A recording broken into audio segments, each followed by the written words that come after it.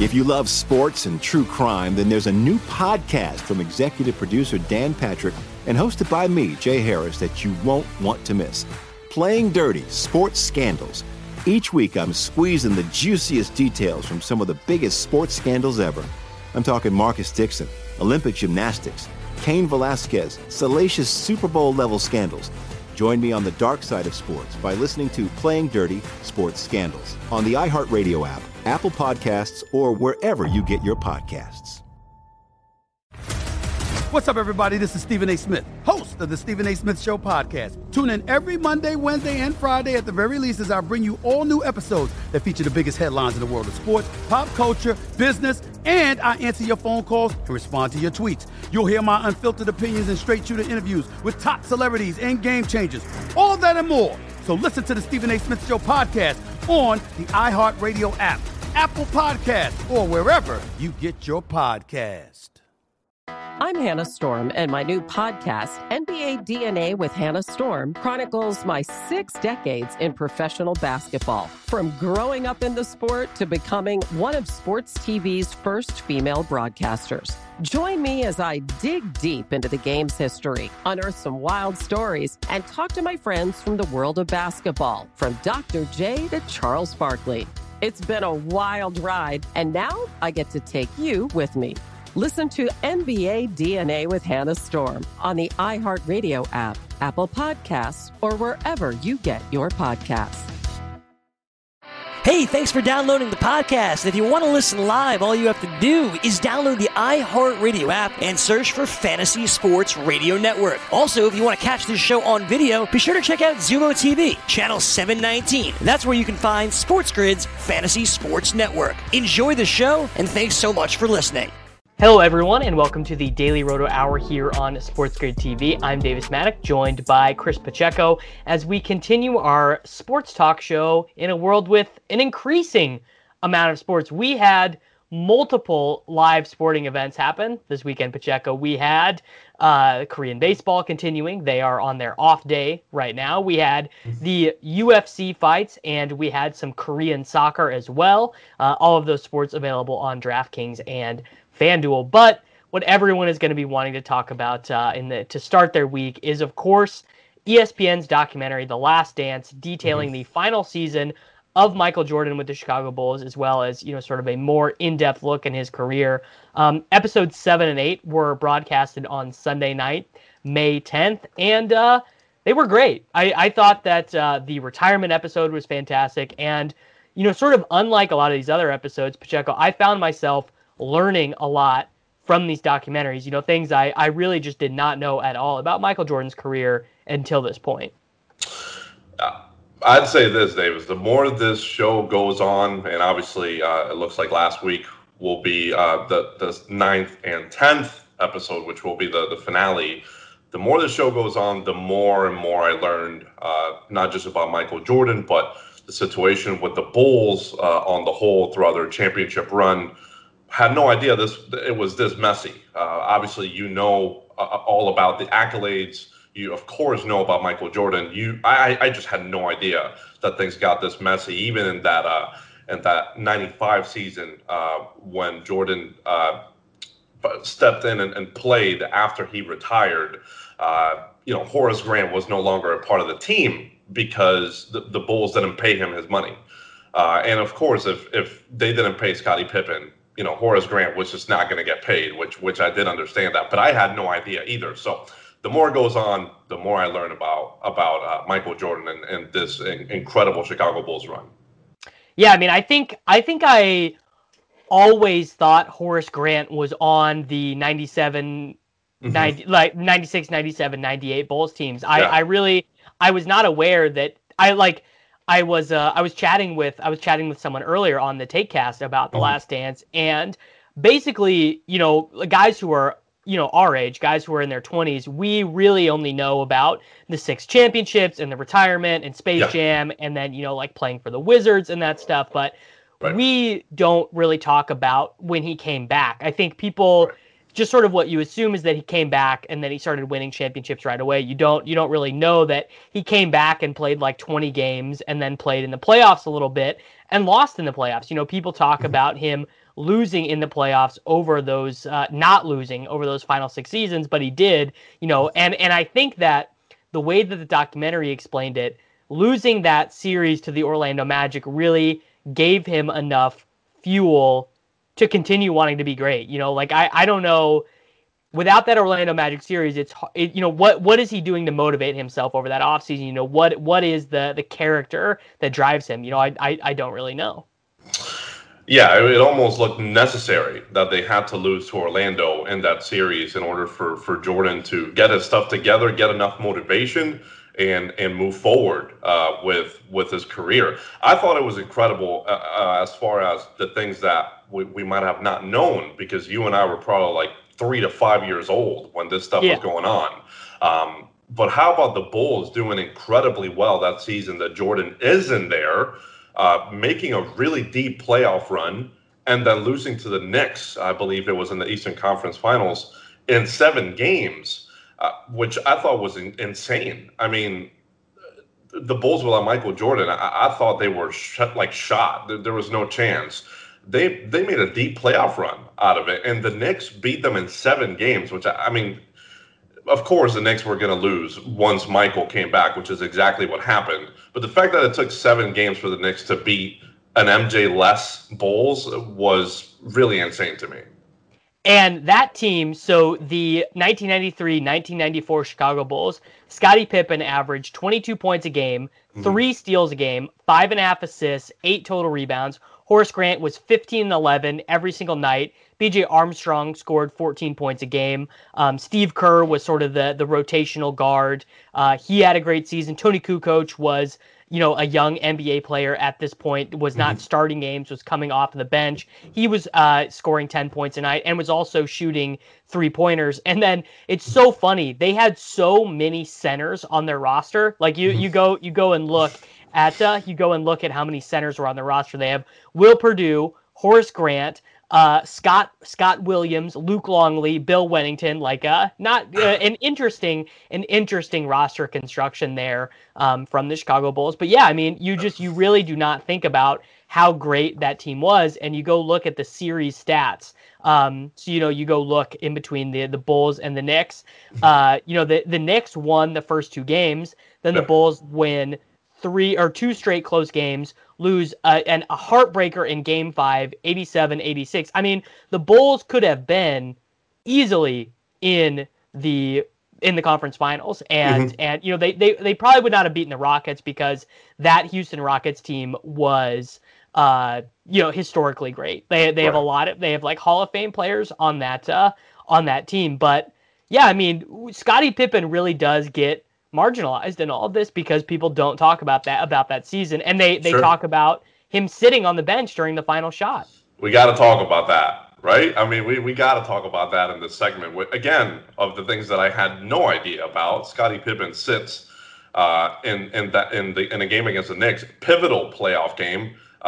He's not going to be taking the last shot, so then he decides to sit because he thought that Phil Jackson was pretty much low blowing him pretty much because he wasn't going to take the last shot. I mean, that's a thing. You imagine something like that happening nowadays, Davis? Like, say Kevin Durant sits because he's not going to take the last shot for the Golden State Warriors team in the playoffs.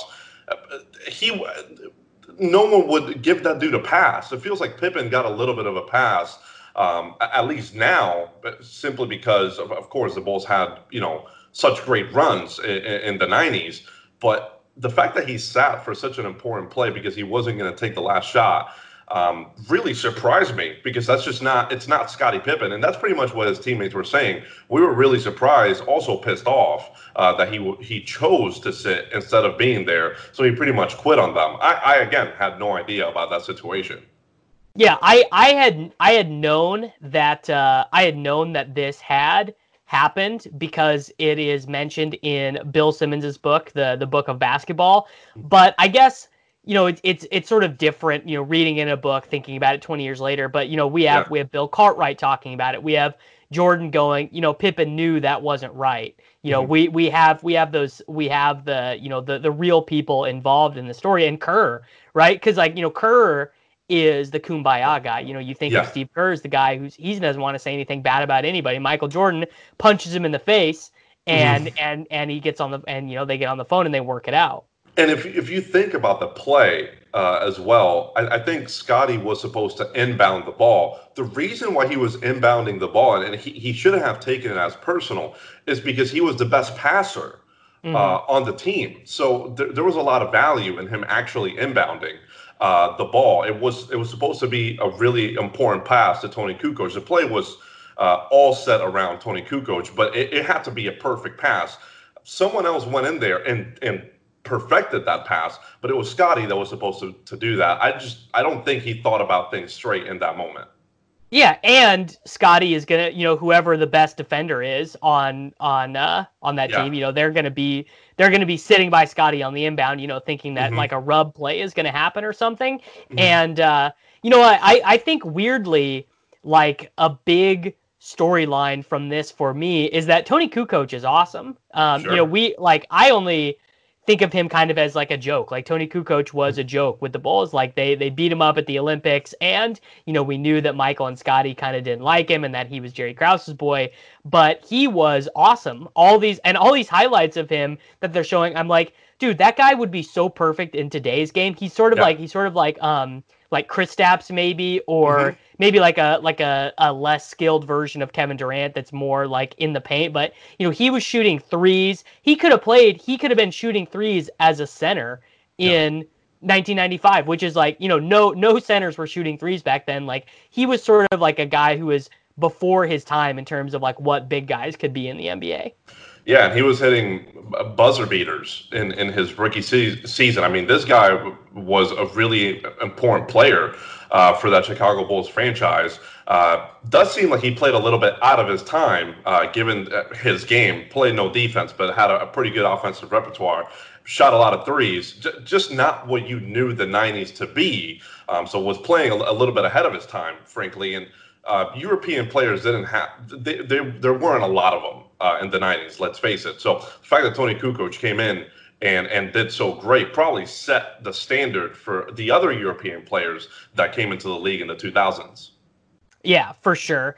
And, I was just kind of trying to think of like, what would happen today if a guy did this, and, they would just get roasted, obviously, on social media. And I clearly journalists were, they were ripping Pippen at the time, but I think that there would be such a furor amongst, fans of the team, and then, just like general NBA Twitter. Like NBA Twitter loves to roast these guys. We love to roast LeBron. We love to roast Kevin Durant. I mean, Kevin Durant literally it gets on Twitter and defends himself against people who make fun of him for joining the Warriors. Like I just think this would be a huge steamroller thing if I don't know, that if Kyrie Irving did this or something. Like Kyrie's a guy who would do this, and he would just get roasted for it. There would be like, he wouldn't be on the team next year, basically. Yeah, that's pretty much correct. It's just Pippen did it in an era where social media wasn't a thing. He does it nowadays. Doesn't matter if it's like a marginal NBA player, you're still going to get roasted to hell. Look, let's face it, Scottie just wasn't Michael Jordan. If Michael Jordan does this, they probably make a book about the fact that he sat on that play. It's just, he wasn't Jordan. He didn't demand that much attention, and that's why it wasn't talked about. At least that's my opinion.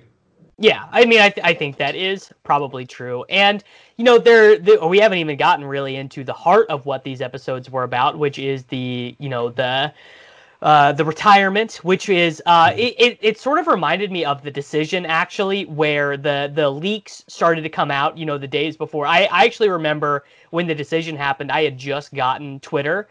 Like, I mean, I'd had it, but I just had kind of gotten into checking it a lot, and people were, there were rumors that he was going to go to the Heat, and it was starting to leak out, and, people knew that likely that LeBron was going to be leaving. It was rumored that he would be joining the Heat, and it was this big televised special, but also that it was the biggest news event of the time. Michael Jordan leaving basketball for baseball is the biggest story that happened at the time. This is a pre-war sort of United States of America, pre 9/11. Michael Jordan leaving the Bulls is the biggest news story that anyone can imagine. So we will continue this discussion on the Bulls and Michael Jordan when we get back in just a few moments.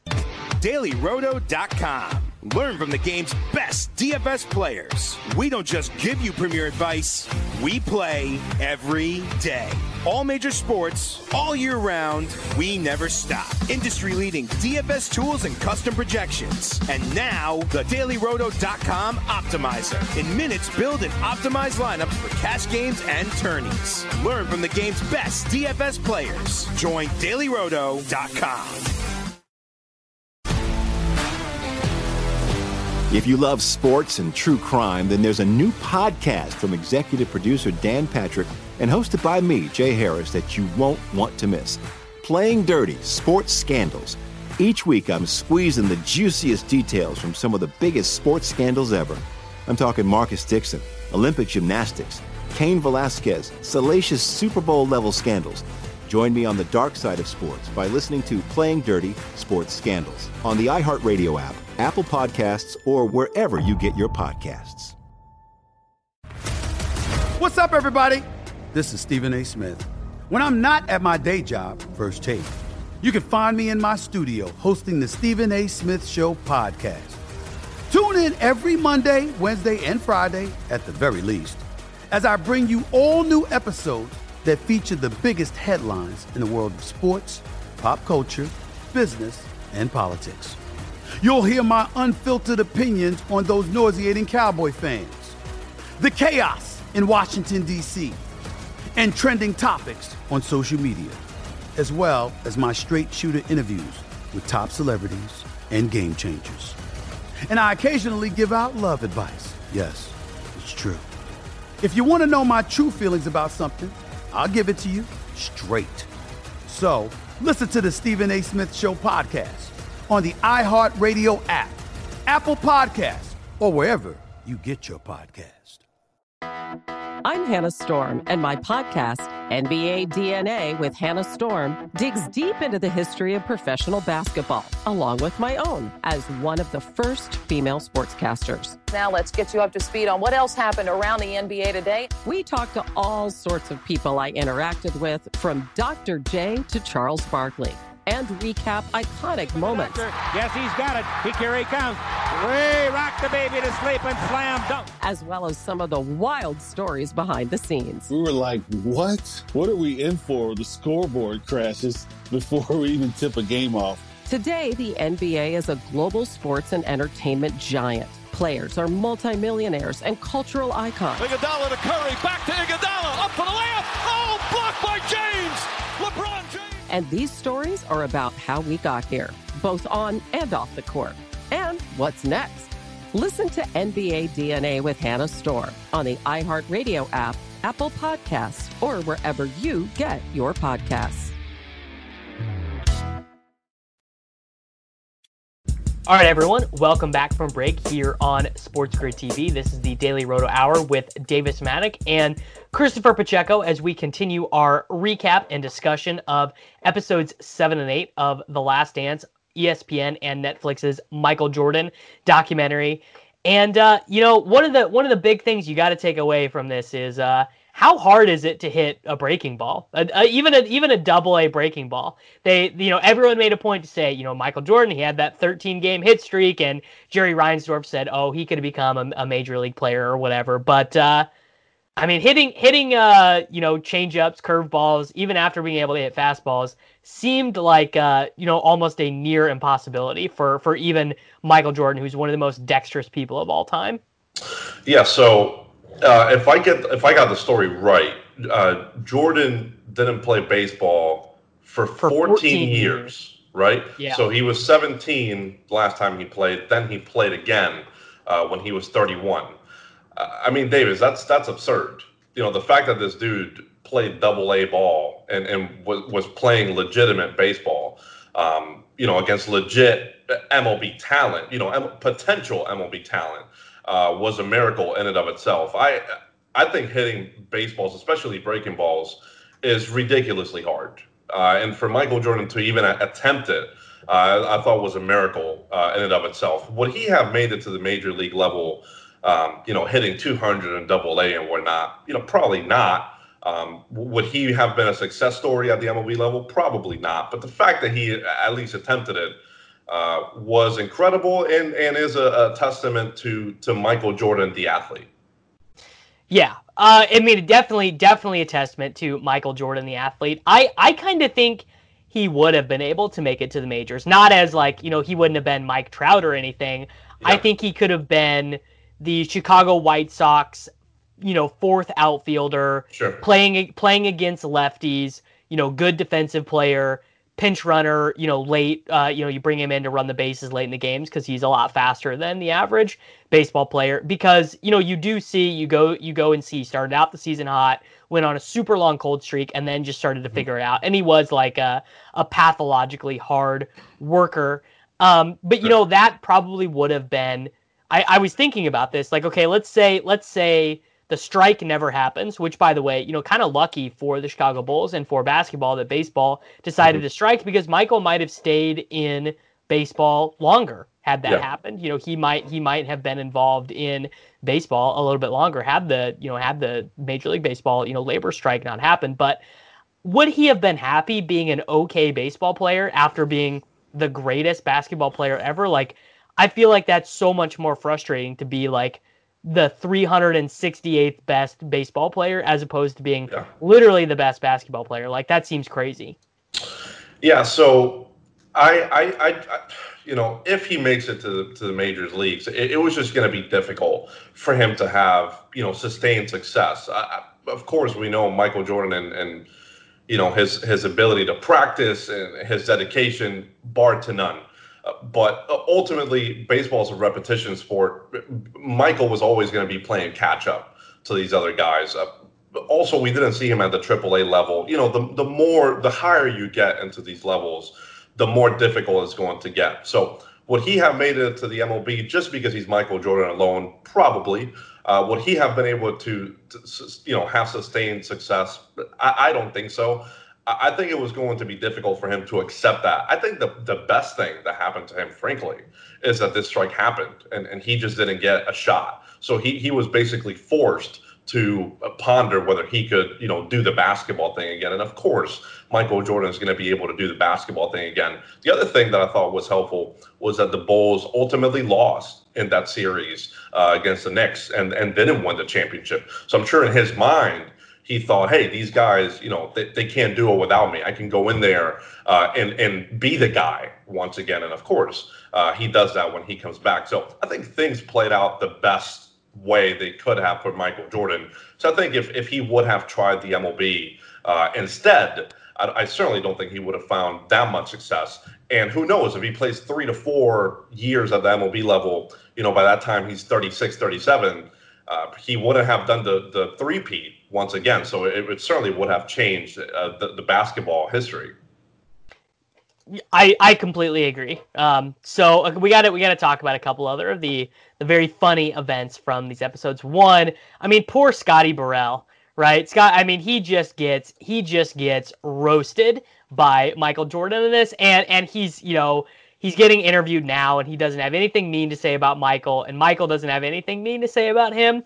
And I guess to be fair, well, Scotty Burrell just was not ever going to be a guy who made an impact for the Bulls. And I kind of think Jordan was being a bully. So if you look at Scotty Burrell's career, he is a first-round pick for the Charlotte Hornets, and it never really works out for him. He plays 31 minutes a game in his second season. He scores 11 points per game. He gets 5 rebounds per game. He plays 35 minutes a game the next season, 13 points, 4 rebounds. Doesn't really shoot 3-pointers. I guess he shot some in his age 25 season for Charlotte. And then he goes to Golden State, and then he winds up in Chicago, and he started 3 games. He never really played. He was never really a huge part of the team. And you kind of have to wonder, like, what is Michael beating up on this scrub for? It felt like just kind of Michael needing to exercise some of his competitive pathology, because we also know he makes up this story about LaBradford Smith. They play a back-to-back against Washington, who LaBradford Smith played for. He scores 37 against him, and Mike is pissed off because he's having a bad game, and he goes, okay, he needs something to get him up and motivated again to play the next day. And he tells the story of how, after the game, LaBradford Smith says, "Good game, Mike." And then 20 years later, he goes, yeah, no, he never actually said that. That's unbelievable. The fact that he made that up, I thought it was real. The fact that he then said it was fake was just insanity. The one story that was actually real was the B.J. Armstrong one in that series with the Hornets, where Armstrong, had some things to say to Jordan, especially when he hit that game clincher. And then MJ the next game, Armstrong scored literally 2 real-life points and didn't have any other sort of impact in that series. Jordan just needed these things ultimately to give him motivation.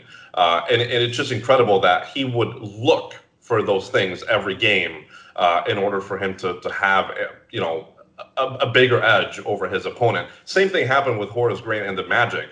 Not that they talked crap, but it just gave him enough motivation that offseason to be like, hey, you know what? These guys beat me up, and next year I'm not going to let them have it. Of course, the Bulls go on to sweep them in the playoffs. Yeah. A couple other guys who were catching them here from Michael, Steve Kerr. We talked about this on earlier episodes of the Daily Roto Hour when we were talking about The Last Dance, but Kerr and MJ just really do think about basketball in a very different way. And I sort of think that the way that Kerr coaches the Golden State Warriors, the way that he talks about basketball, the way that he talks about life is really influenced by his time spent with the Bulls, but not in the way you would think, but because he doesn't really like the way that Michael Jordan approaches basketball, doesn't really like the way that he approaches team building, so he is saying, like he gets in this fight, right? He gets in a fight in practice, gets knocked in the face by Steve Kerr, and MJ saying, I feel bad, and I call Kerr, and they work it out, right? And they're great buds, and they figure it out for the rest of the year. But if I'm Kerr, I'm being like, dude, I am like the 6th guard on this team. Like, what are you doing getting in a fight in practice with me? Yeah, my understanding is that he was actually talking crap to Kerr during that time, because Jordan was doing it to pretty much everyone. And so from the documentary, Jordan says he gained respect for Kerr because he stood up for himself.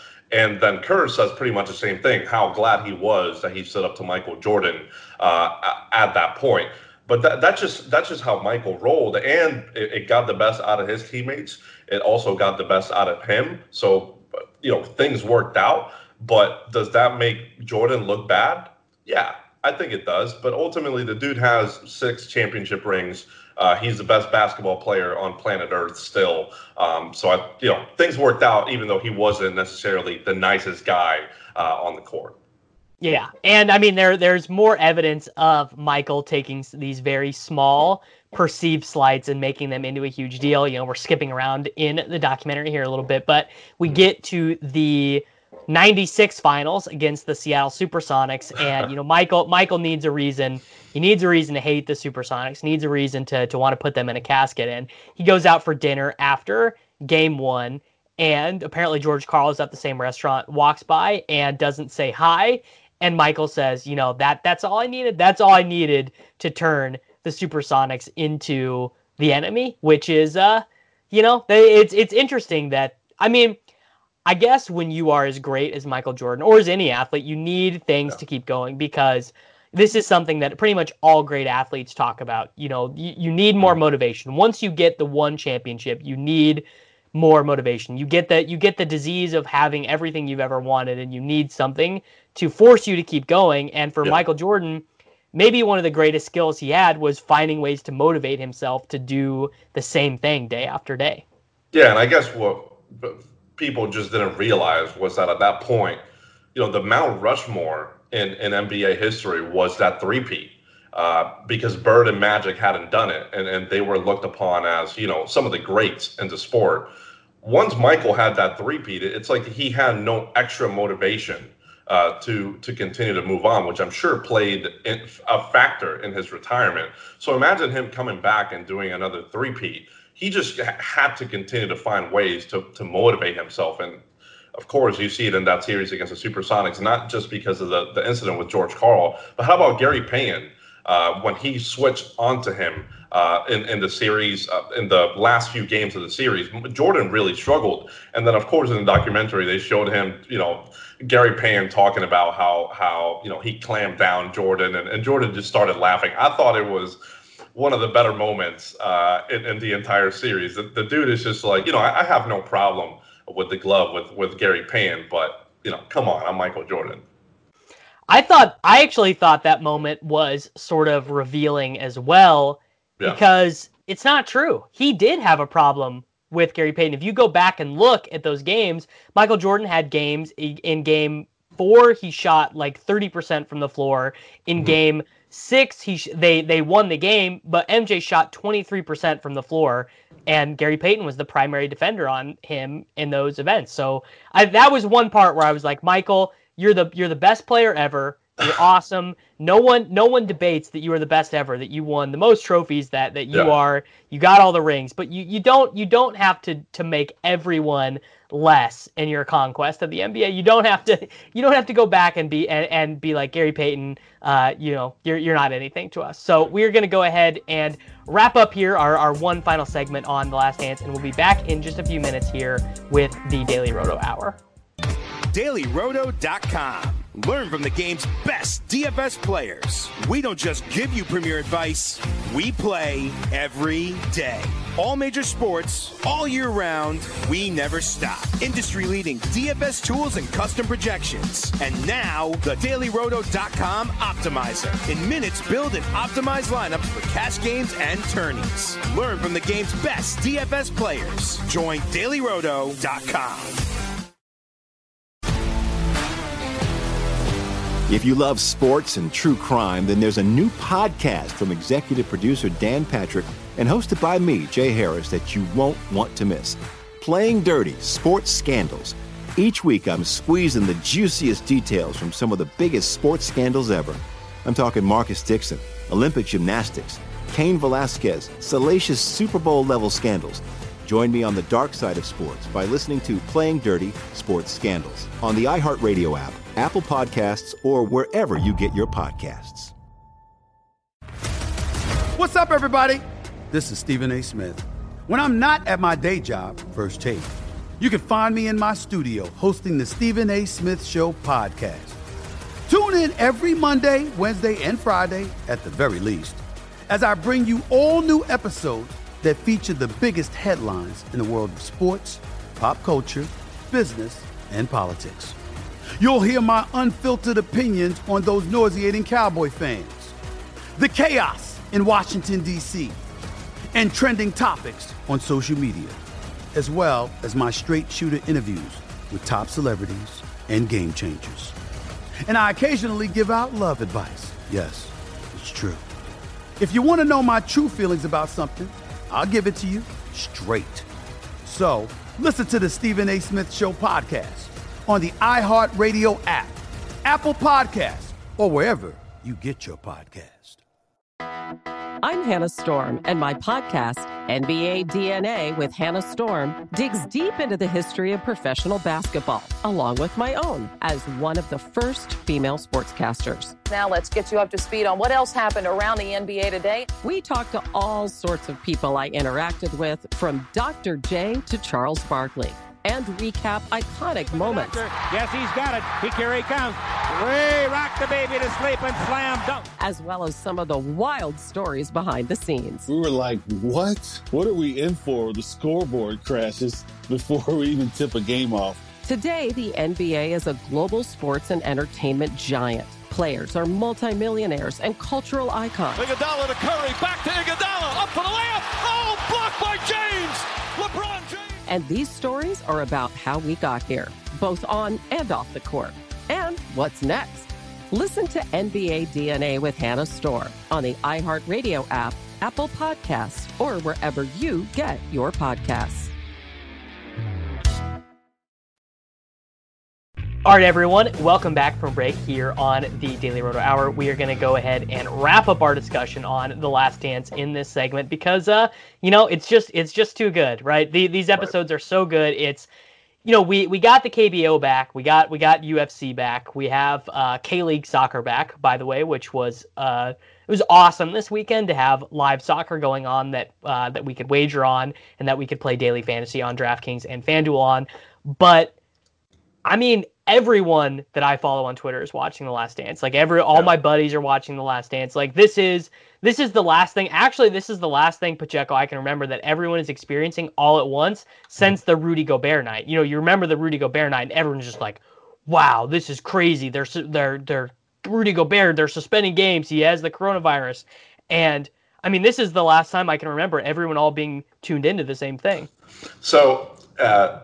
To the Rudy Gobert thing, isn't it, Davis, to you, isn't that one of those moments where you will always know I remember where I was. What you were doing that day and where you were? I mean, I literally remember to the T how my day went that day because I was working that day for our NBA content team, and I had to do the NBA projections, and I will never forget in the afternoon when it got released that Rudy Gobert was on the injury report with an illness, and there was nothing else to it. And then, of course, a few hours after that, we find out that the dude has coronavirus, and they pretty much didn't even play the game. They just stopped the game from even beginning at that point. Was one of the more bizarre moments that I think I've ever lived through. And of course, it didn't affect me directly from a physical standpoint, but I was certainly affected because our work got affected, and I will just never forget the time, the moment, and the place where I was at that point. Yeah, I was actually on vacation during that week in March, right? I was not at my house, and I'd been paying attention, I'd been following COVID and everything, and I was like, this is we did already schedule this vacation, but I'm not super pumped to not be away from to be away from my house right now. Sure. And we were out to dinner. And I was like trying to late swap my NBA lineups out at dinner and getting this like, oh, well, what am I going to do if this Utah game gets canceled? Because I think I had, if I remember right, SGA was like a really good play that night or something. He was like underpriced and he was in my main team on DraftKings, and I was trying to like figure my swaps out. And then it was just like, oh, wait.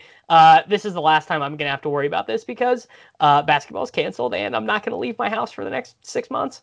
And then, so the NBA was planning on having a ruling of whether they were going to have no fans in the stands or not the next day. Yes.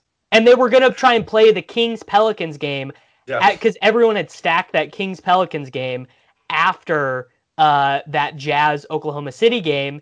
And then they were like, okay, Rudy Gobert has the coronavirus, and this official in the Jazz-Pelicans game reffed them 2 nights ago or whatever. And then at that point, I think everyone just realized, like, oh, sports are just done. Sports are just not happening for a couple months. Like, there's no way. It was a really bizarre moment, especially considering that the NBA was just about to rule the no fans thing pretty much the next day, and then their hand was pretty much forced that night. Really, Davis, one of the more bizarre moments I can remember in my entire life. Yeah, very, very bizarre. So anyway, getting back to our point here is everyone's watching the MJ stuff. Everyone's loving it. The memes have been great. Michael Jordan's reaction to whenever they hand him a iPad to show him whatever, they show him someone talking. They always think it's very funny.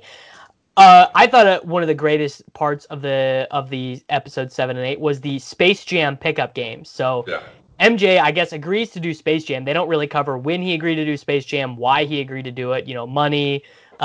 His kids wanted him to do it. Weird. We haven't really heard much from his kids. We've heard from his brother and his mom. Haven't heard from his kids or any of his wives yet. But he shows up at Space Jam and he's like, man, I got to work out. I'm coming back. I want to play. So they build him a gym, a complete full court basketball court. He can lift. He's got all the machines that he needs so that he can get ripped. And I mean, they are playing these pickup games that are like, they're kind of like the LA Fitness games now, where like if you go to LA Fitness at a certain neighborhood, in LA, you could see Kevin Durant and LeBron James and Dwayne Wade and those guys all playing against each other. But it was very cool to see, Reggie Miller and Juwan Howard and those guys, all getting in those pickup games. I thought that was really cool and very interesting of Michael to want to play against those guys after he'd been away. Yeah, and those were newer guys in the league, so Jordan really hadn't played against them much. So he used that time to also scout them, which I thought was pretty interesting from his perspective. I mean, Michael Jordan is the best athlete, the best player on planet Earth, and he thought that was necessary at that time. I also wanted to mention again, Davis, that the Gary Payton thing, I wonder if he was talking about Gary as an on-court problem or off-court, because the way that I took it was, the laugh, of course, just showed me that, he really wasn't a problem for him on court, or at least that was his belief. But when he says Payton wasn't really a problem, is like he didn't have a problem with him off the court, because he specifically says, I have no problem with Gary Payton, kind of like what he does with Isaiah Thomas, right? I think there is legitimate beef between those guys. I don't think Jordan has any resentment or anything really towards Gary Payton. That's the way I took it. Of course, you took it in the way of he wasn't a problem for me on court, which I don't think you're wrong necessarily. I just took it a different way. Yeah, I mean, I completely agree with you. I think that in that exchange, he's not trying to trash Gary Payton like he trashes Isaiah Thomas or any of those Pistons guys that he seems to actually hate. I think Gary Payton's probably a guy that he respects. If I'm remembering it correctly, I think that Payton also kind of likes to gamble and play cards and stuff too. So that's something that they have in common. Maybe he's just mad that Gary Payton Jr. is an NBA player and none of his sons ever made it. Gary Payton Jr., great wing player not a great wing player, a 19th man for the Washington Wizards. But yeah, I mean, I agree with you. I think he was just saying it was not hard for me to score. It was not hard for me to beat Gary Payton, but it was. I mean, the center of episode 7 is that his dad dies in this horrible circumstance. Which, by the way, I feel like they did a very good job dunking on the Michael Jordan was suspended for 18 months for gambling things. It's just I saw this very compelling tweet from, I think it was J.A. Adonde, that said, we get leaks for everything in the NBA, right? Sure. Just everything that happens, we get leaks. We hear from Camp X or Camp Y, we hear something. No one from Michael's camp has ever leaked it at all. It's always just been, no, dude, he wanted to go play baseball. Yeah, well, again, something that I didn't know. I had no idea that was even a speculation at that time. My understanding was when David Stern didn't initially suspend Jordan for the gambling problems, that situation was put to rest. Then all of a sudden it comes out that he was potentially suspended 18 months for the gambling thing. I mean, David Stern had already squashed that. So I just didn't understand where people were coming from with this. I guess the only thing was just to put a blemish on his career. That was my only opinion of that story. Otherwise, it had absolutely no merit and still doesn't. Yeah, I mean, and I like a good basketball-related conspiracy theory, as much as anyone. But and I think hearing Michael talk about his dad, and seeing a lot of they show all of these pictures of Michael with his dad after winning the championship, and his friends are talking about Michael's relationship with his dad. It's he just wanted to get out of the environment that he was in. I think he just was feeling stressed out and burnt out, and he says this in the documentary. He just went to go play AA baseball with a bunch of dudes, right? Just a bunch of probably guys who were way younger than him, probably on average 10 years younger than him, and was living out on the road and just was not living his normal lifestyle at all. And I'm sure that was very freeing for him.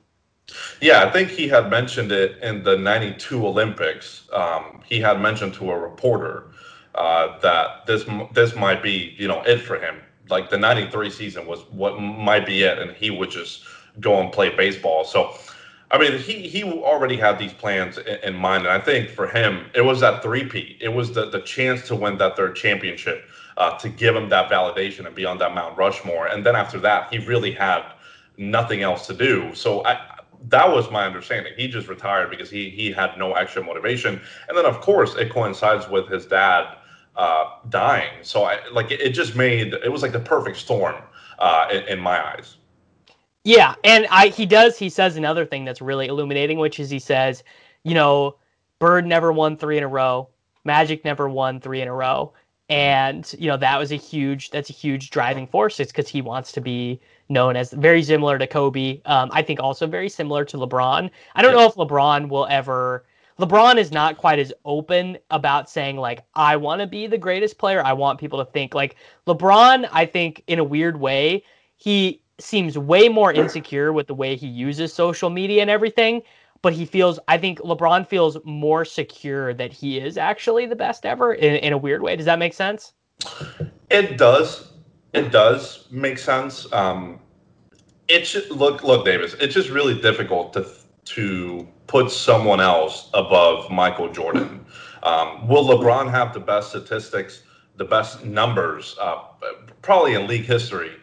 Yes. Ultimately, man, Jordan didn't lose a single finals appearance. He won 6-0, won MVP every single time. It's really difficult for me to give the crown to someone else. And this is coming from someone that didn't really see Michael Jordan play during his prime years. I mean, I was just really young. So were you. I have seen LeBron. I have seen Kobe Bryant. I mean, these dudes are supernatural. It feels like they're not even real. And then you see the Michael Jordan thing in the 90s. It's really difficult for me to put someone else above him. I realize LeBron is incredible.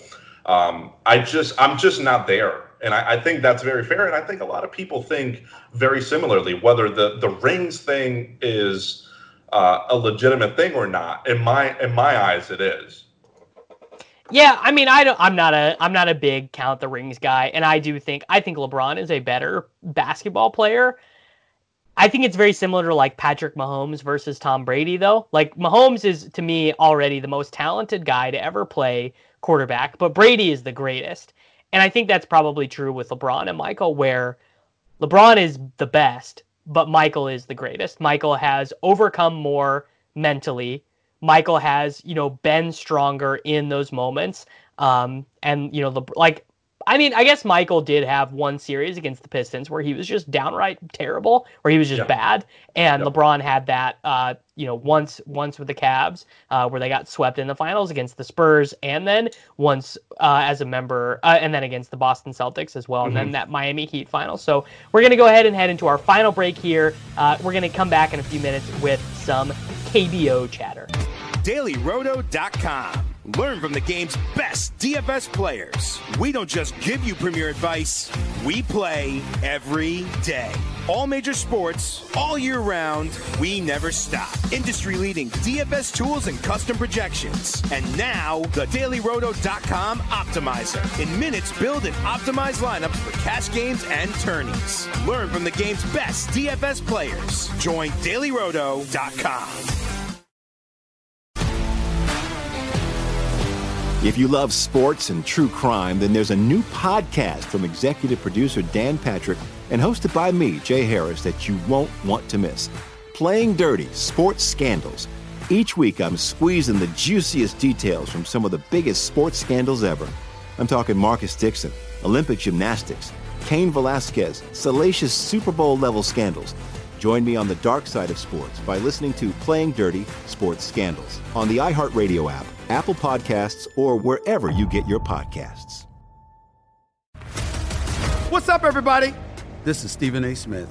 When I'm not at my day job, First Take, you can find me in my studio hosting the Stephen A. Smith Show podcast. Tune in every Monday, Wednesday, and Friday, at the very least, as I bring you all new episodes that feature the biggest headlines in the world of sports, pop culture, business, and politics. You'll hear my unfiltered opinions on those nauseating Cowboy fans, the chaos in Washington, D.C., and trending topics on social media, as well as my straight shooter interviews with top celebrities and game changers. And I occasionally give out love advice. Yes, it's true. If you want to know my true feelings about something, I'll give it to you straight. So, Listen to the Stephen A. Smith Show podcast on the iHeartRadio app, Apple Podcasts, or wherever you get your podcast. I'm Hannah Storm, and my podcast, NBA DNA with Hannah Storm, digs deep into the history of professional basketball, along with my own, as one of the first female sportscasters. Now let's get you up to speed on what else happened around the NBA today. We talk to all sorts of people I interacted with, from Dr. J to Charles Barkley, and recap iconic moments. Yes, he's got it. Here he comes. Way rock the baby to sleep and slam dunk. As well as some of the wild stories behind the scenes. We were like, what? What are we in for? The scoreboard crashes before we even tip a game off. Today, the NBA is a global sports and entertainment giant. Players are multimillionaires and cultural icons. Iguodala to Curry, back to Iguodala, up for the layup. Oh, blocked by James. LeBron James. And these stories are about how we got here, both on and off the court. And what's next? Listen to NBA DNA with Hannah Storm on the iHeartRadio app, Apple Podcasts, or wherever you get your podcasts. Hello, everyone. Welcome to our final segment here on the Daily Roto Hour on Sports Grid TV. I'm Davis Maddock, joined by Christopher Pacheco. Wrapped up our Last Dance discussion. ESPN's ongoing Michael Jordan documentary actually wraps up next weekend with episodes 9 and 10. But diving into one of our new pastimes, because guess what? Sports, we don't know when it's coming back in the United States. Feels like every day it's both closer and further away. We're hearing about the MLB. They're shipping their proposal to the Players Association. Football, they had their schedule released, doing everything they can to get that figured out. But we have soccer restarting in Germany, baseball in Korea. So we are starting to try to figure things out. We now have 1 week in the books for the KBO. Gonna say, my expectations for how easy it was going to be to win in DFS in KBO were a little skewed because I did so well on the first day. Just ran a very, very hot on the first day. Has not been as easy or as great since. What are some of your big takeaways from the first week of KBO? Yeah, so I think my biggest takeaway at this point in time is the pitching, and specifically how to choose pitchers, how to stack against certain pitchers, how to stack against a chalk even. I think it's very different, Davis. The thing is, our primary source of baseball is the MLB, especially for DFS. And so when we talk baseball, we talk MLB. And typically when Max Scherzer's on the mound, you're not stacking against him, right? When Clayton Kershaw had those incredible years, you never picked on Clayton Kershaw. The KBO is completely different. The guys that are dominating, you're talking about guys that aren't even averaging a strikeout per inning. Could these guys do it on a single game? Yes, they could certainly average a strikeout per inning, or perhaps even over a strikeout per inning. Is that a sustained ability? It isn't. Most of the guys are going to pitch with K rates under 25%.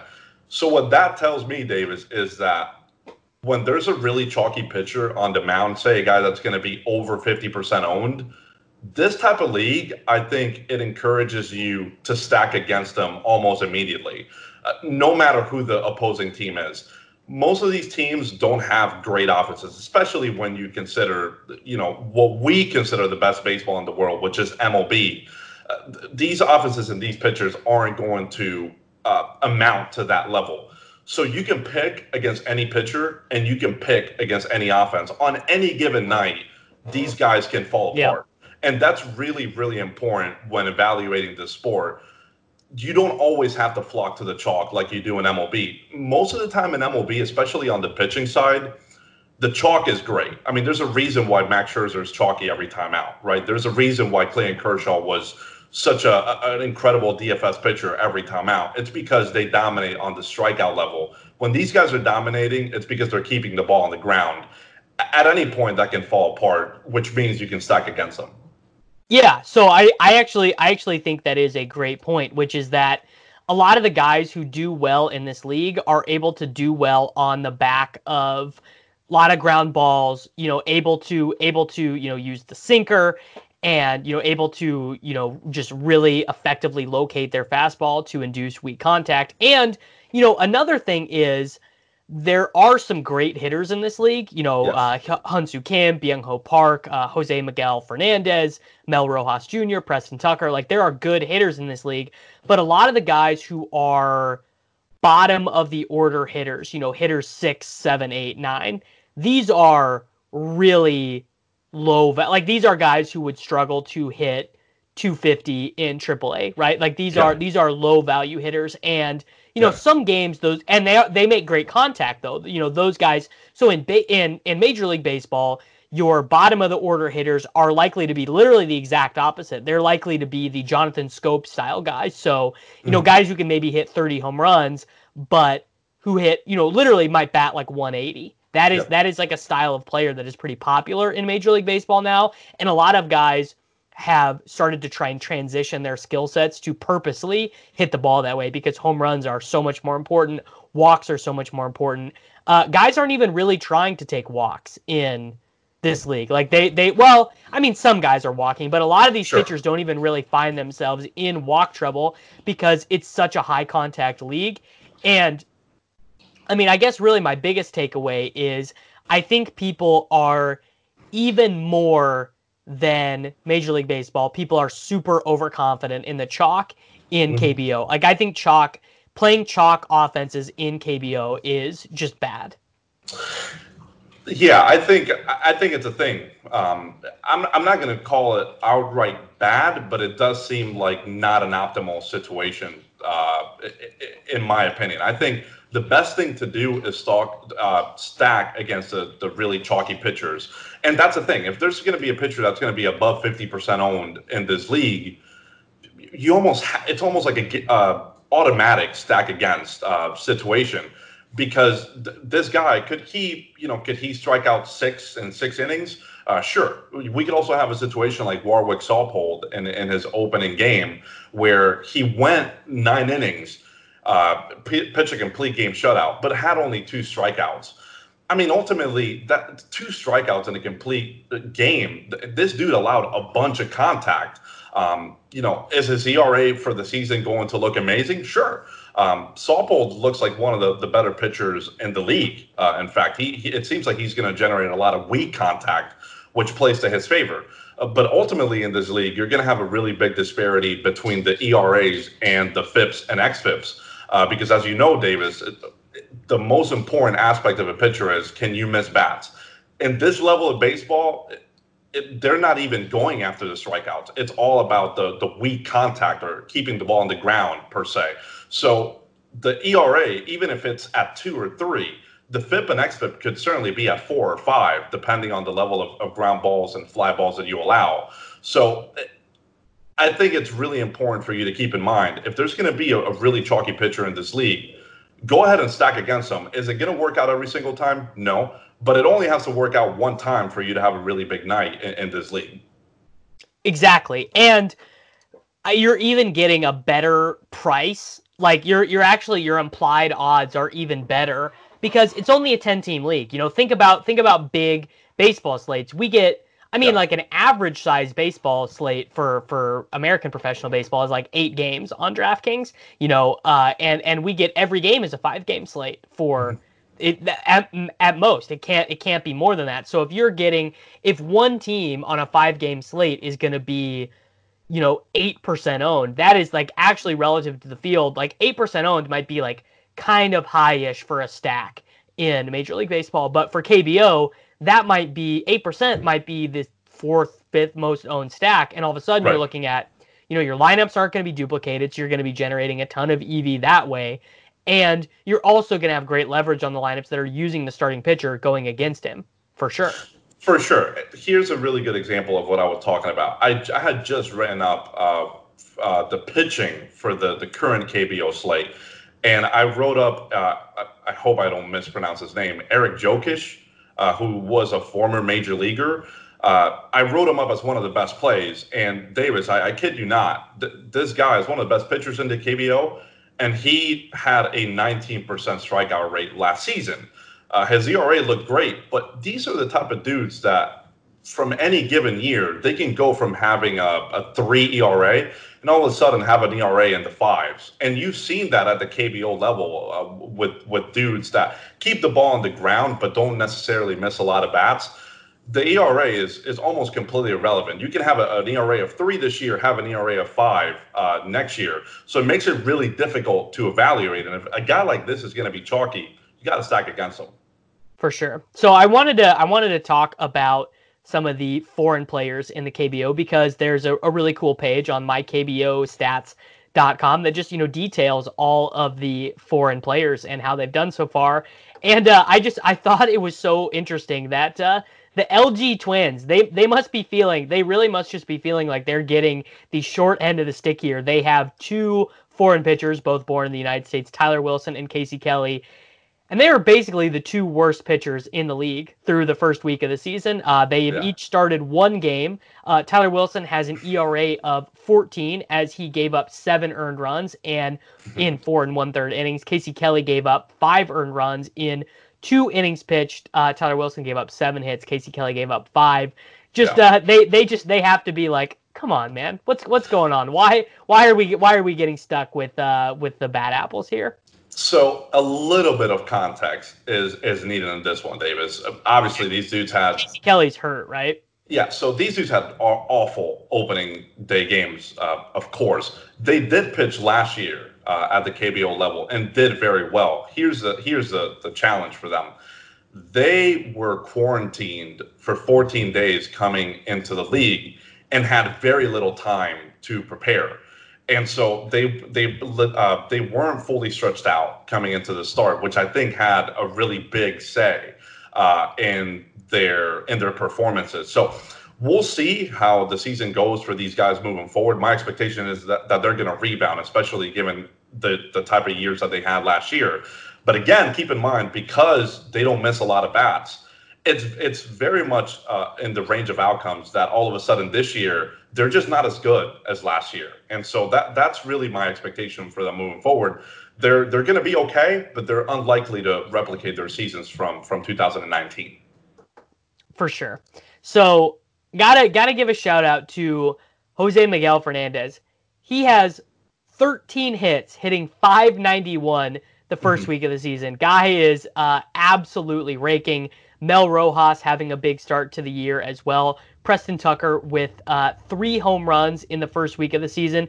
Dixon Machado, 3 home runs the first week of the season. I mean, we are really seeing that. Tyler Saladino and Tyler Motter, both of those guys are starting slow this season. But this is, again, another interesting little thing here. The only foreign player who is a hitter in the KBO without a home run is a guy who's been priced at like 6,000 on DraftKings every single day, Jamie Romak. I mean, how funny, like baseball, just always going to be weird. Yeah, this was a former MLBer as well. He had some time at the MLB level. He is projected to be one of the better power hitters in the league this year. The thing is, last year the KBO de-juiced their baseball, so they saw a really big drop in offensive output, specifically on the home runs. So it's going to have an effect this season as well. But the Romak thing is just a small sample thing where he is expected to rebound and have closer to 30 home runs this season. Definitely. All right, everyone. Thank you so much for tuning in to the Daily Roto Hour here on Sports Grid TV. Got you all caught up with Last Dance chatter, of course, running through some of the early numbers from the KBO. We will continue our almost daily KBO discussion because we love it. We love to gamble. We love to play fantasy sports. KBO is letting us do that in this world. So everyone, thank you very much for your time, and we will see you back here same time tomorrow. DailyRoto.com.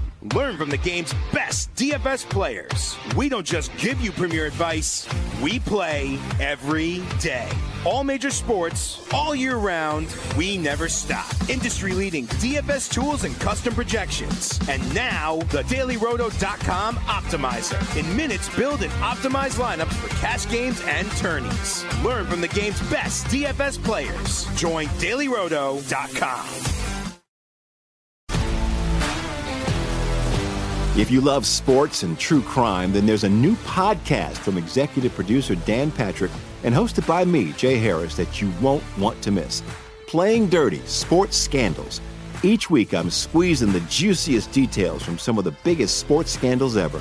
I'm talking Marcus Dixon, Olympic gymnastics, Cain Velasquez, salacious Super Bowl-level scandals. Join me on the dark side of sports by listening to Playing Dirty: Sports Scandals on the iHeartRadio app, Apple Podcasts, or wherever you get your podcasts. What's up, everybody? This is Stephen A. Smith. When I'm not at my day job, First Take, you can find me in my studio hosting the Stephen A. Smith Show podcast. Tune in every Monday, Wednesday, and Friday, at the very least, as I bring you all new episodes that feature the biggest headlines in the world of sports, pop culture, business, and politics. You'll hear my unfiltered opinions on those nauseating Cowboy fans, the chaos in Washington, D.C., and trending topics on social media, as well as my straight shooter interviews with top celebrities and game changers. And I occasionally give out love advice. Yes, it's true. If you want to know my true feelings about something, I'll give it to you straight. So, listen to the Stephen A. Smith Show podcast on the iHeartRadio app, Apple Podcasts, or wherever you get your podcast. I'm Hannah Storm, and my podcast, NBA DNA with Hannah Storm, digs deep into the history of professional basketball, along with my own, as one of the first female sportscasters. Now let's get you up to speed on what else happened around the NBA today. We talked to all sorts of people I interacted with, from Dr. J to Charles Barkley, and recap iconic moments. Yes, he's got it. Here he comes. Way rock the baby to sleep and slam dunk. As well as some of the wild stories behind the scenes. We were like, what? What are we in for? The scoreboard crashes before we even tip a game off. Today, the NBA is a global sports and entertainment giant. Players are multimillionaires and cultural icons. Iguodala to Curry, back to Iguodala, up for the layup. Oh, blocked by James. LeBron James. And these stories are about how we got here, both on and off the court. And what's next? Listen to NBA DNA with Hannah Storm on the iHeartRadio app, Apple Podcasts, or wherever you get your podcasts.